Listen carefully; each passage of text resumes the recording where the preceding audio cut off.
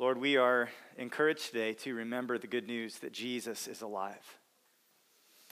Lord, we ask for your help now that as we consider this incredible truth, Lord, for those of us who are familiar with it, I pray that you would give us a fresh sense of wonder and gratitude.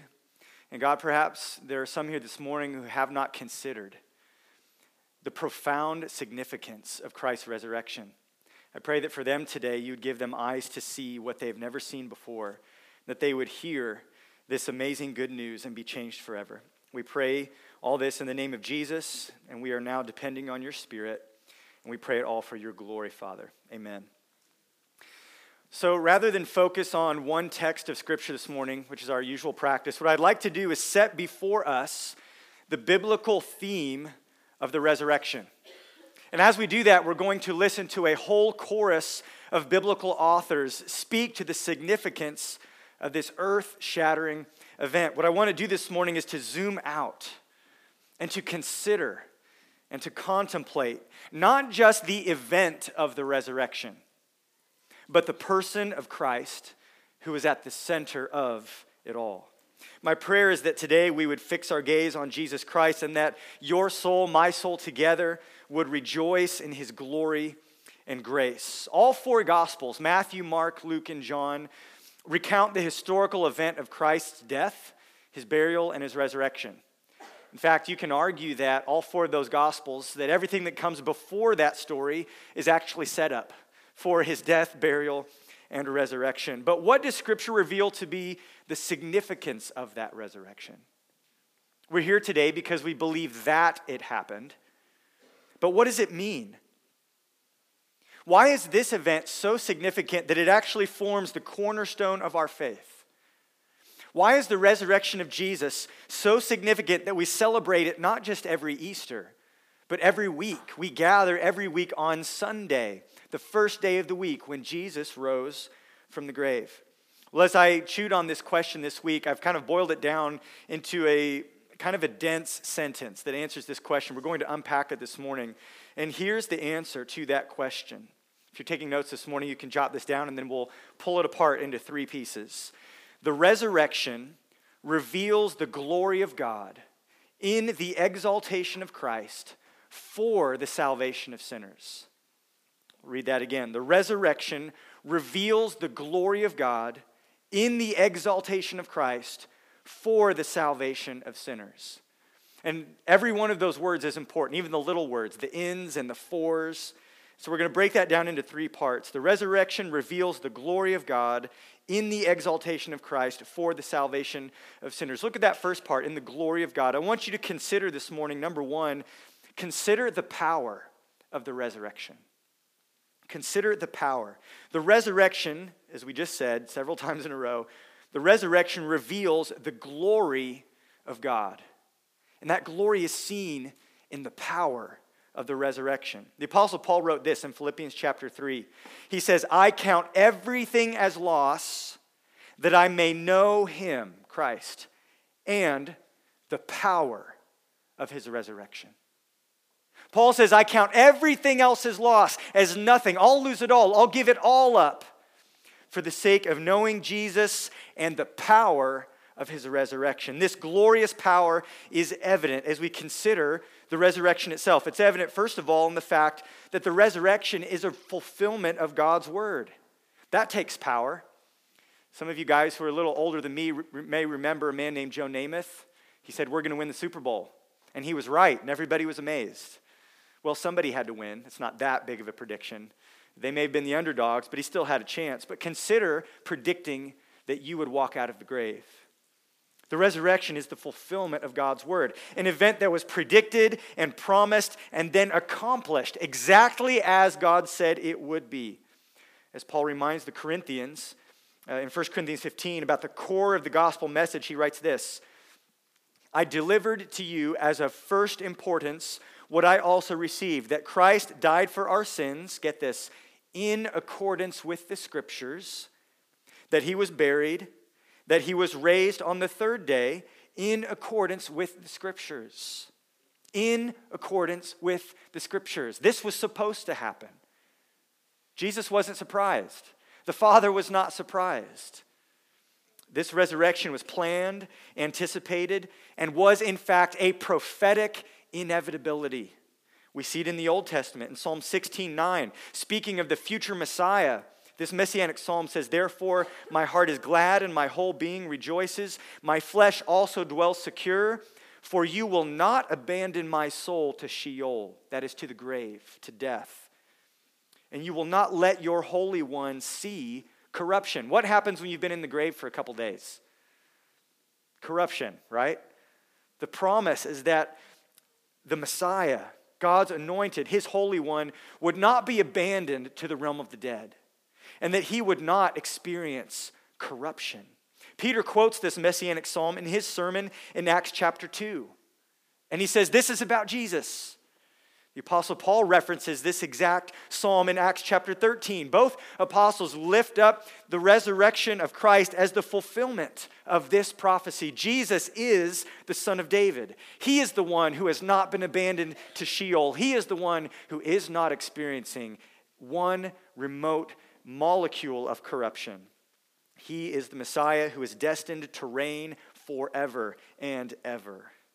Not only do we see the resurrection foreshadowed in prophecies of Messiah's future glory, like in Psalm 16, but we also see it even prophesied in those passages that speak of his future suffering. If you're on our email list, I invited you all to read through the different passages this week that rehearse the suffering of Christ. And 4 of those days were the different Gospels, Matthew, Mark, Luke, and John. But the first day was from Isaiah 53. Listen to what Isaiah 53 says.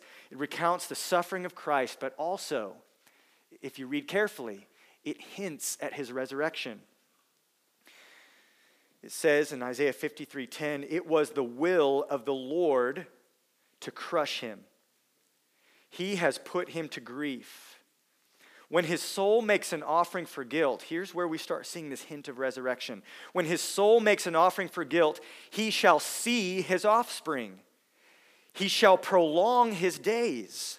The will of the Lord shall prosper in his hand. Out of the anguish of his soul," there's his suffering, "he shall see and be satisfied. By his knowledge shall the righteous one, my servant, make many to be accounted righteous, and he shall bear their iniquities." But you know what? Bearing their iniquities is not the end of the story. It says in verse 12, "Therefore, because he bore their iniquities, because he was crushed, because he was afflicted, because he was bruised and bore stripes for us, because the Lord crushed him," it says, "Therefore, I will divide him a portion with the many, and he shall divide the spoil with the strong."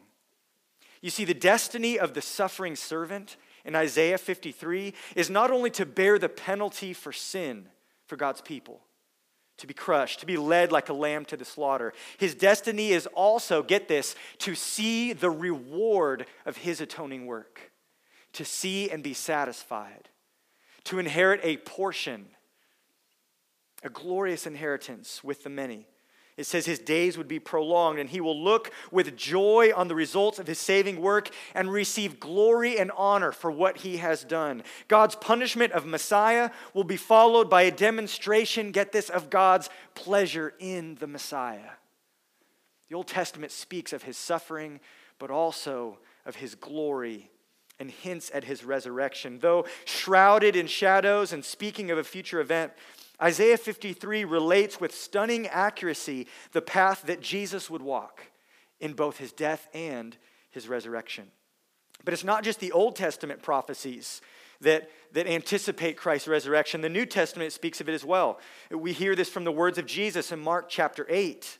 He's been trying to get his disciples to understand who he is, that he's the Messiah, that he's the Son of God. And when they finally get it, when they finally understand who he is, then he drops this load on them. He tells them what kind of Messiah he's going to be and what exactly he's going to do. Peter confesses, "You are the Christ, the Son of God." And immediately after that, in Mark 8:31, it says, "Jesus began to teach them that the Son of Man must suffer many things and be rejected by the elders and chief priests and the scribes and be killed, and after 3 days rise again." Jesus predicted not only his own death, but also his resurrection and the timing of it. Though the disciples were confused by this, they didn't understand. Jesus again and again told them of what was to come as they journeyed to Jerusalem for the Passover. This is what the angel referred to when he explained the empty tomb to the bewildered women in Matthew 28. In Matthew chapter 28, verse 5, the angel says to these women who have come to the graveside, "Do not be afraid, for I know that you seek Jesus who was crucified. He is not here, for he has risen as he said." Jesus predicted his resurrection. Jesus knew his Father's will. He knew the Old Testament scriptures, and he knew exactly what was going to happen to him, and he told his followers as much. He told them what was going to come. And you know what happened? Exactly what Jesus said. Exactly what the Old Testament promised. Exactly what the Father and Son and Spirit together in eternity past had planned was going to happen. He rose again. The resurrection demonstrates his power. Power to fulfill his promise. Power to keep his word. Power to accomplish his plans. This is power. Consider the power, the glory of the resurrection. But the resurrection of Jesus not only demonstrates his power to fulfill his word, it also shows his power over death. Carrie read earlier from Revelation chapter 1. "I am the first and the last, and the living one. I died, and behold, I am alive forevermore, and I have the keys of death and Hades." You know what it means to have the keys? When you have the keys to your house, that means you own that house. You're in charge. You have authority in that place. When someone has the keys to the city, it means they're the big man on campus. When Jesus says, "I have the keys of death and Hades," he's saying, I have power. I have authority over death. This is power. I love Acts 2:24. It says, God raised him up. Peter's preaching here at Pentecost, loosing the pangs of death, because it was not possible for him to be held by it. This is power. It was not possible for the grave to hold him down. He has power over death. This powerful miracle is unparalleled in history. There's never been anything like this. Yes, there's been other resurrections. Both in the Old Testament, we see Elijah raising a widow's son from the grave. We see Jesus raising Lazarus and a little girl back to life. But in the resurrection of Jesus, we find something unique. Those resurrections were simple reversals of death, like pushing the rewind button real quick, restoring to them the life that they had and the body that they had before the darkness of death fell upon them. But Jesus' resurrection is not like that. Those people all had their previous bodies restored to them only to die again, only to experience corruption. But Jesus' body was glorified, never to die again, never to see corruption. In Jesus' resurrection, death has not simply been reversed, it has been defeated and undone. This is power. Although swallowed by the grave, Jesus emerges and fulfills the promise of Isaiah 25. He will swallow up death forever. Paul alludes to this promise and to the words of the prophet Hosea, taunting death itself in 1 Corinthians 15, verse 54. Death is swallowed up in victory. O death, where is your victory? O death, where is your sting? The sting of death is sin, and the power of sin is the law. But thanks be to God who gives us the victory through our Lord Jesus Christ. There is glory in his power over the grave. But there's more. Not only does the resurrection show his power over death and his power to fulfill his word, but it also shows his power over the evil one, the one who wields the weapon of death against those who are made in God's image, the devil himself. Listen to Hebrews 2:14.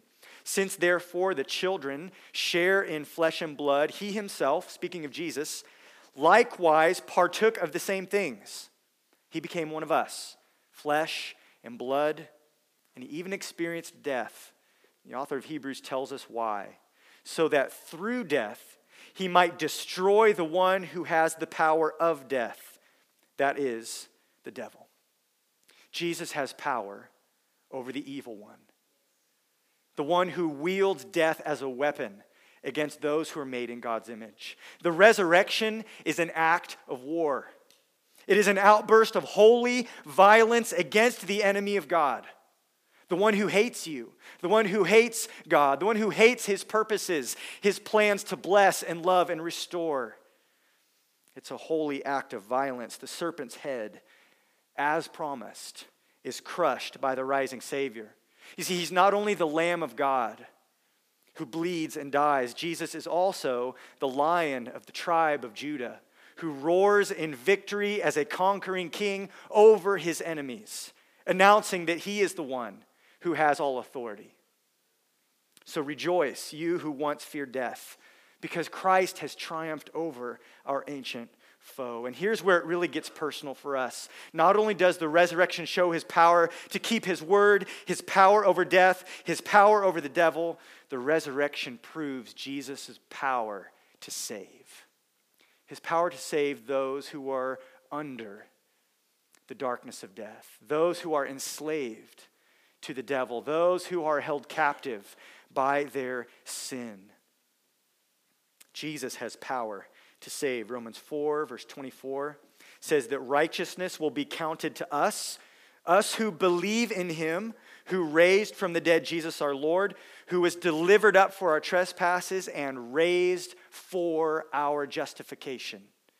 What does that big word mean, justification? To be justified means that you are declared righteous, not because of what you've done, but because of what Jesus has done. In his obedience to the law, in his perfect life, Jesus does everything that is required to earn God's favor.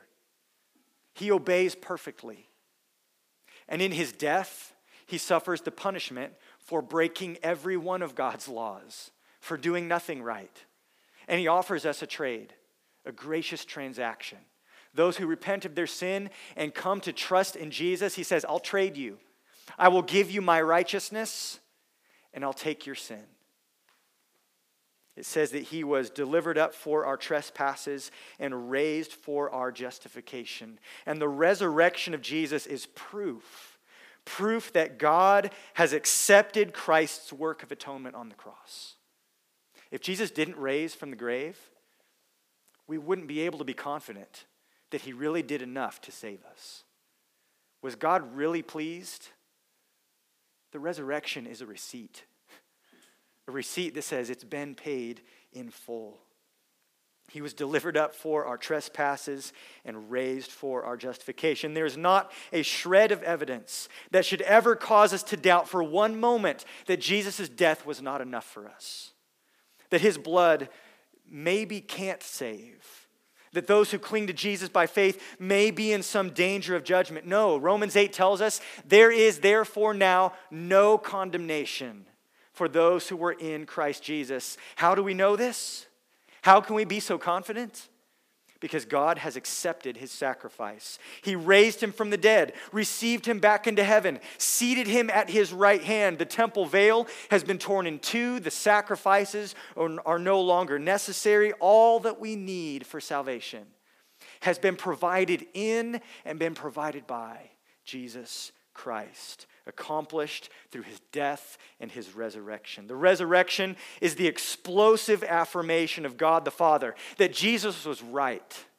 He was right when he hung on the cross and said, "It is finished." God says amen by raising him back from the dead. So we can say with Peter, 1 Peter 1:3, "Blessed be the God and Father of our Lord Jesus Christ. According to his great mercy, he has caused us to be born again to a living hope through the resurrection of Jesus from the dead."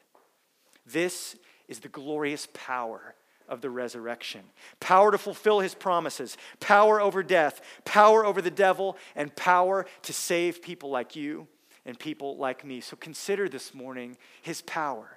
The resurrection reveals the glory of God. There's no one else like that. There's no one else like him. But secondly, I want you to consider not just the power of the resurrection, consider the purpose of the resurrection. The purpose of the resurrection. And this comes from that second chunk of the statement I made earlier. The resurrection reveals the glory of God in the exaltation of Christ. This is the purpose of the resurrection. The resurrection is not a random or unintentional exercise of power. He's not doing it just to show off because he's bored. No, there's deep connections and significance as to the why God has raised Jesus up from the dead.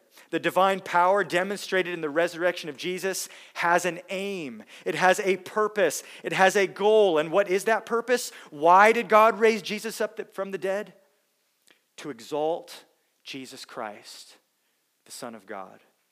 The demonstration of glorious power was for the purpose of declaring the Father's pleasure in him and securing honor and praise for him.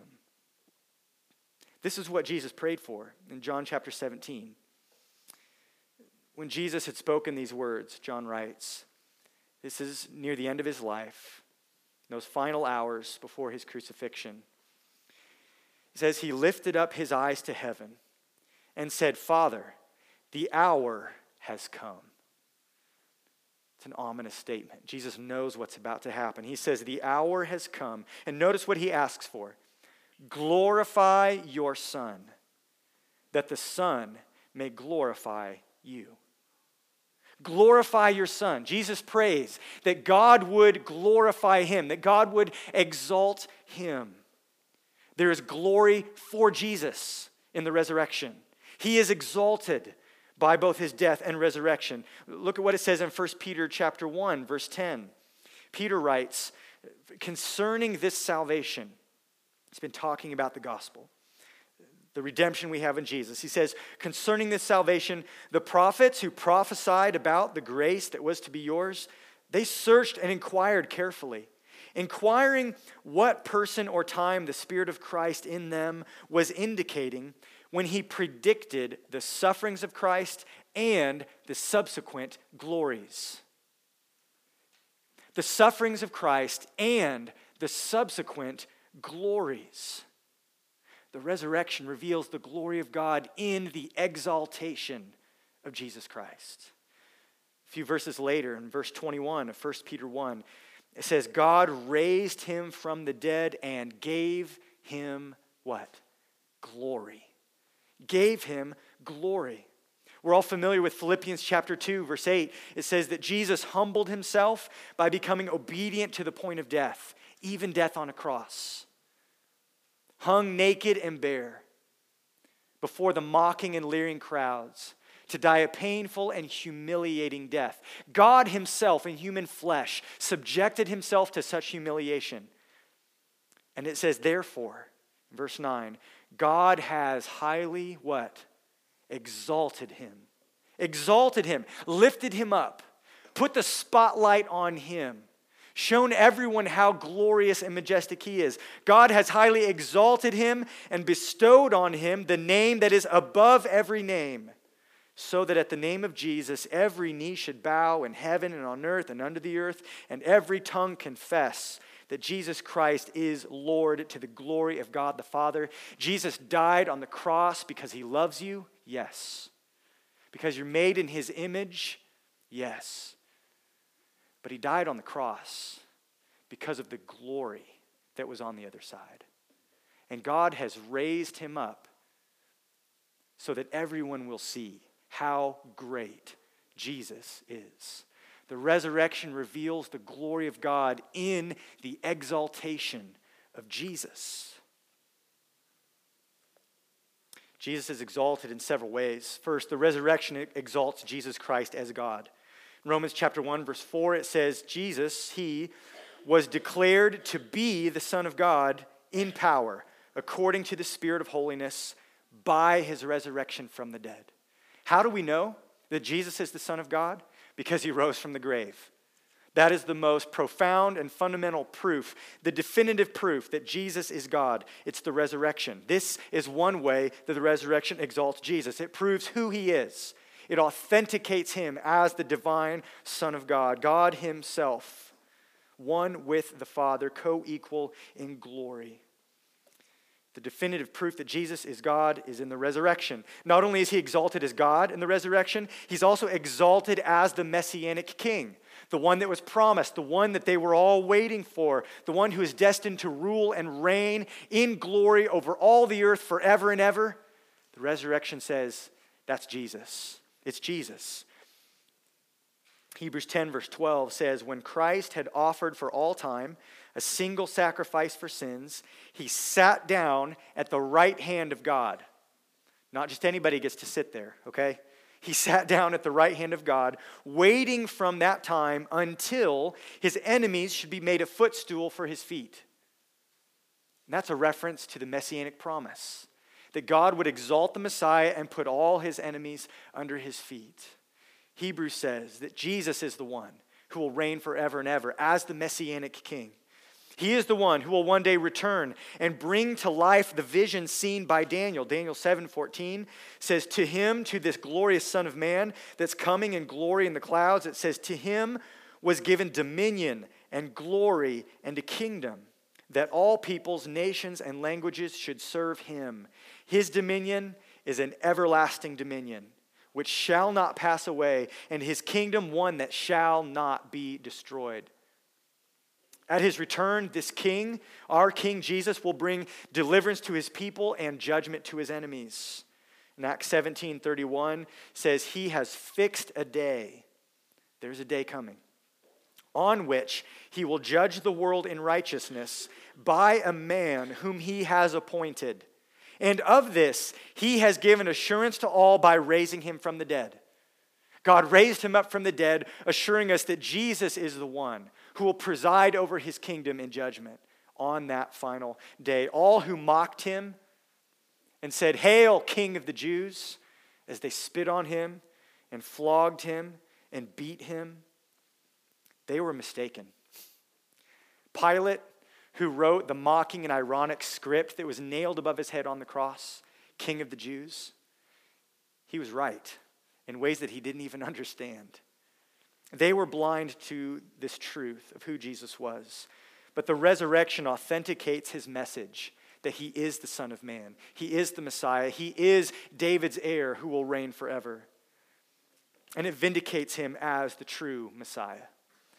The resurrection reveals the glory of God in the exaltation of Jesus Christ. So consider his power, consider the purpose of the resurrection, but then third, I want you to consider the promise of the resurrection. Because there is a promise, something to be hoped in, something to be received, something to be believed, something to hold on to in faith. Consider the promise of the resurrection. The resurrection reveals the glory of God in the exaltation of Christ for the salvation of sinners. This is the promise of the resurrection. In John 11:25, Jesus says, "I am the resurrection and the life. Whoever believes in me, though he die, yet shall he live." Unless Jesus comes back, everyone in this room is going to die. Someone's going to bury you. And hopefully say lots of nice things. Hopefully show some cute pictures and not show the pictures that you're embarrassed about. But they're going to put your body in a box and lower it in the ground. But there's a promise. Whoever believes in Jesus, even though he dies, yet shall he live. You see, the resurrection means victory not just for Jesus over death. It means victory for us as well. By faith, we are united with Christ and we come to share in his death and his resurrection. Colossians 1:18 says that he, Jesus, is the head of the body, the church. He is the beginning. And Paul says he is the firstborn from the dead. Think about that for a moment. The firstborn from the dead. What does that mean? It means there's going to be others. It means that the resurrection of Jesus was not the only one of its kind. It's the first of many. The first of many.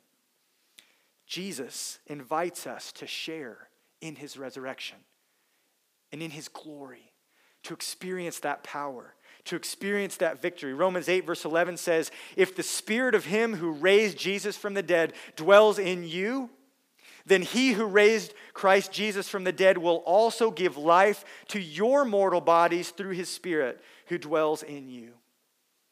The Welsh poet George Herbert once remarked that the resurrection of Jesus has turned death, who was formerly an executioner, into a gardener.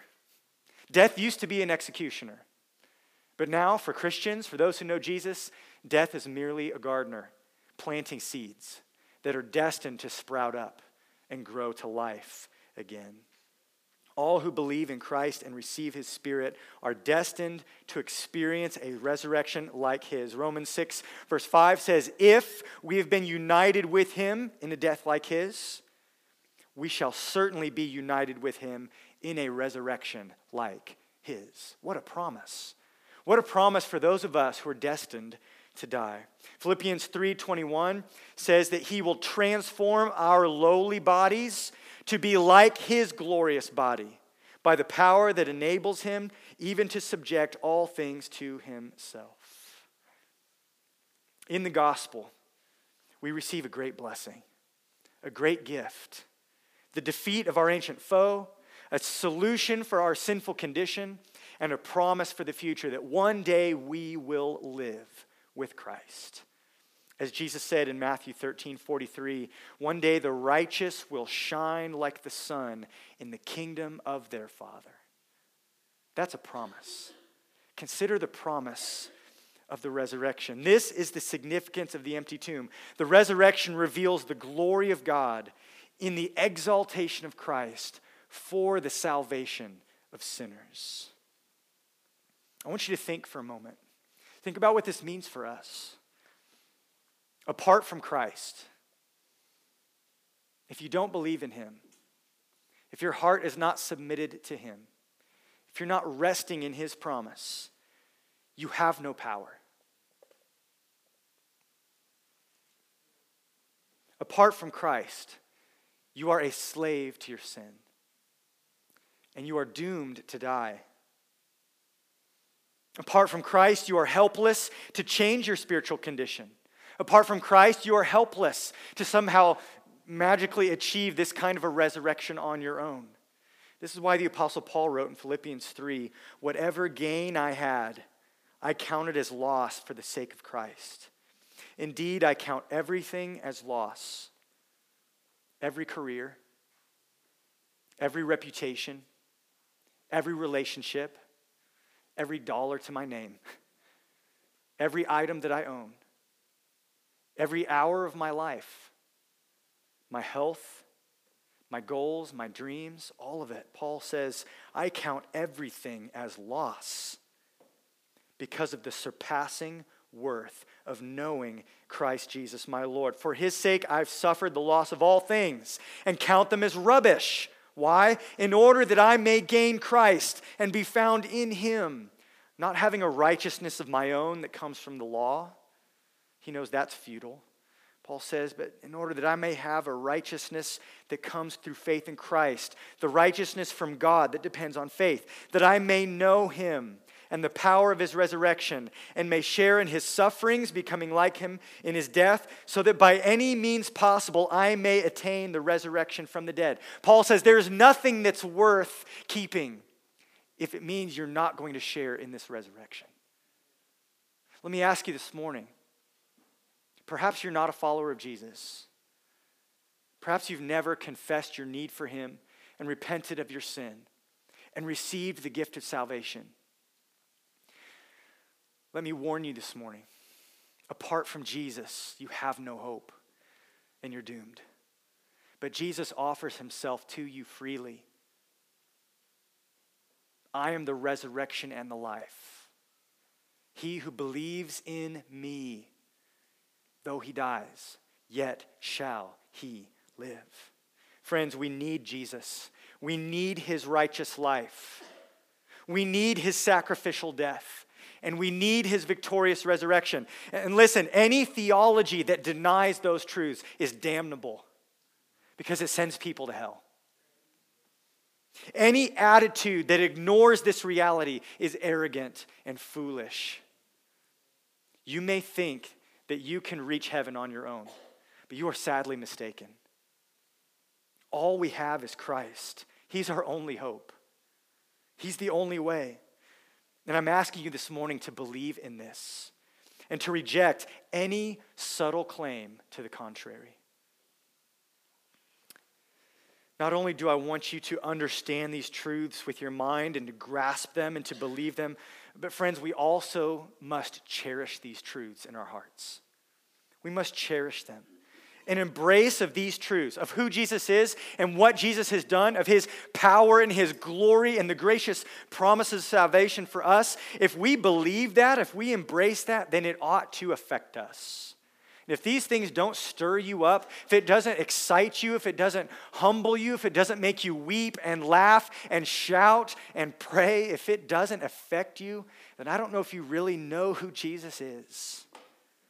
An embrace of these truths should produce gratitude and joy and great confidence. You see, Romans 8 says, not even death can separate us from the love of Christ. In all these things, even in death, we are more than conquerors through him who loved us. That's why Paul says in 1 Corinthians 15:57, thanks be to God who gives us the victory through our Lord Jesus Christ.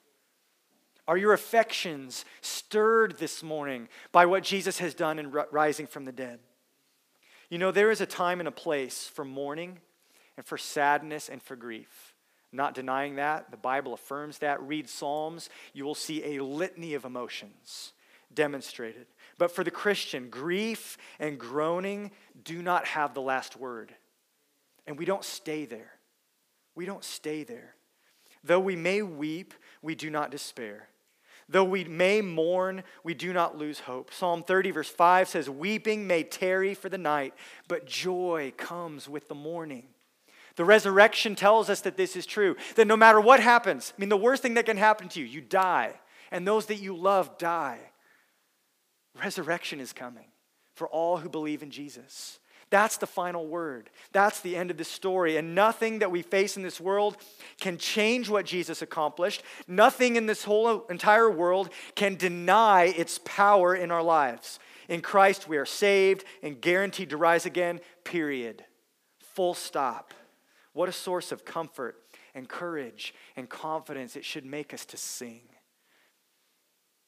It should stir up gratitude and love and awe and humility and joy and confidence and courage and boldness and help us to endure, energize us to proclaim Christ, encourage us when we suffer. The resurrection matters, and it should affect us, not just in our minds, but our emotions and our heart. So when you fear, look to the risen Christ.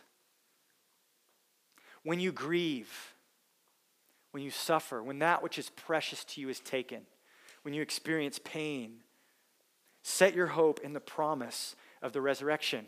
I love what D.A. Carson said a few years back. He said, there's nothing wrong in my life that a good resurrection couldn't fix. That's true, isn't it? It's true. The glorious truth of the Easter story calls us to set our hope in him. And that means you may need to do something this morning. You may need to consciously speak to your emotions and remind your heart of what is true. And preach these truths into your own soul until they are a foundation, an anchor that keeps you from getting tipped over by the winds and the waves of life that come and go. This is a constant and a truth that is to be a foundation for us. But you have a choice. You can stand on this truth. You can trust in it. You can believe in it. You can find comfort in it. Or you can ignore this truth and you can ride the waves of life, the circumstances, the ups and downs, the emotions, the griefs. You can try your hardest to do your best to put your own life together. That's going to be a roller coaster. Set your hope on Christ. Christian, set your hope continually upon Christ. Yes, you're saved. Yes, you will be raised from the dead. But did you know it's possible to actually not enjoy the comfort that that promise brings? To have it be true of you? To be like the little baby. Some of you have had little children. You go in at night because your infant is woken up and is crying because they're cold, because they've kicked off their covers. It's lying right next to them. So you go back and you wrap them back up, tuck them in, and hope that they sleep for a couple hours so that you can catch up, right? Sometimes we are like that. We have this comfort, this security, this promise. It's right next to us. but we're not taking advantage of it. Christian, I want you to meditate on the glory of the resurrection this morning and be encouraged. Perhaps you know this story. Perhaps you've heard about Jesus rising from the dead. But maybe this morning you actually don't know the person at the center of this story. Perhaps what I'm talking about for you, you can tell that I'm excited and a lot of these people are excited, but you don't own that. Jesus died on the cross, friend, so that you could be saved. And I invite you this morning to recognize that you desperately need what only Jesus can provide. Jesus says, I am the way, the truth, and the life. No one comes to the Father except through me. But the promise is that everyone who comes to him can receive this gift. Will you come? You can push this off. You can say, you know what, I'm not interested. But let me tell you, you are not guaranteed tomorrow. Death is coming for all. And you've heard the good news. Receive it.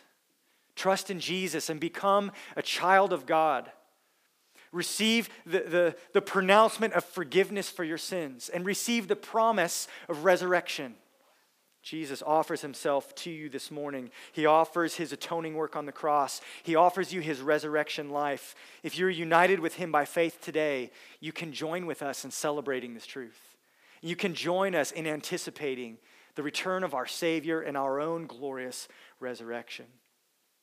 So friends, today as we remember and celebrate Easter, I hope that you will consider the power and the glory of this resurrection. Consider the purpose of it in the exaltation of Christ, and consider the promise of resurrection. It is for us. The resurrection reveals the glory of God and the exaltation of Christ for the salvation of sinners. Let's rejoice in this victory of our Savior and King, and let's worship him with gratitude for all that he has done through his Son for us. God in heaven, we are floored when we consider the glory of the resurrection. Your power is unlike anyone else. You are in a category all by yourself.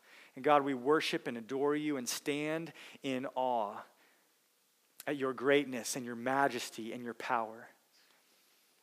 And God, we recognize this morning your purpose in the resurrection of exalting Jesus. Jesus, you who suffered and was humiliated, you bled and died on our behalf. You didn't have to do that, but you willingly subjected yourself to the will of your Father for our sake and for your glory, to demonstrate your love for us. And Jesus, we recognize this morning that upon you has been bestowed the name above every name. And this morning we bow our knees and our tongues confess that you are Lord. And we give you glory and praise. You deserve it. You are worthy to receive wisdom and power and honor and glory and blessing and strength. And God, we thank you for your gracious promise that those of us who are trapped in sin and sentenced to death have been set free through what you have done. Thank you, God, for those of us who have been given this gracious gift. We thank you for opening our eyes and our hearts to receive your grace. And God, for those here this morning who don't know you, I pray that you would give them eyes to see and draw them to yourself this morning. Convince them of their need for your Son, Jesus, and awaken them to the glorious beauty of the gospel. And grant them the gift of repentance and faith so that they might come to you and believe and be saved. So that more voices can be added to the chorus that will sing for all eternity of your glorious salvation. God, we thank you. We praise you. Press these truths home into our hearts so that we go from this place filled with joy and gratitude at all you have done for us. Amen.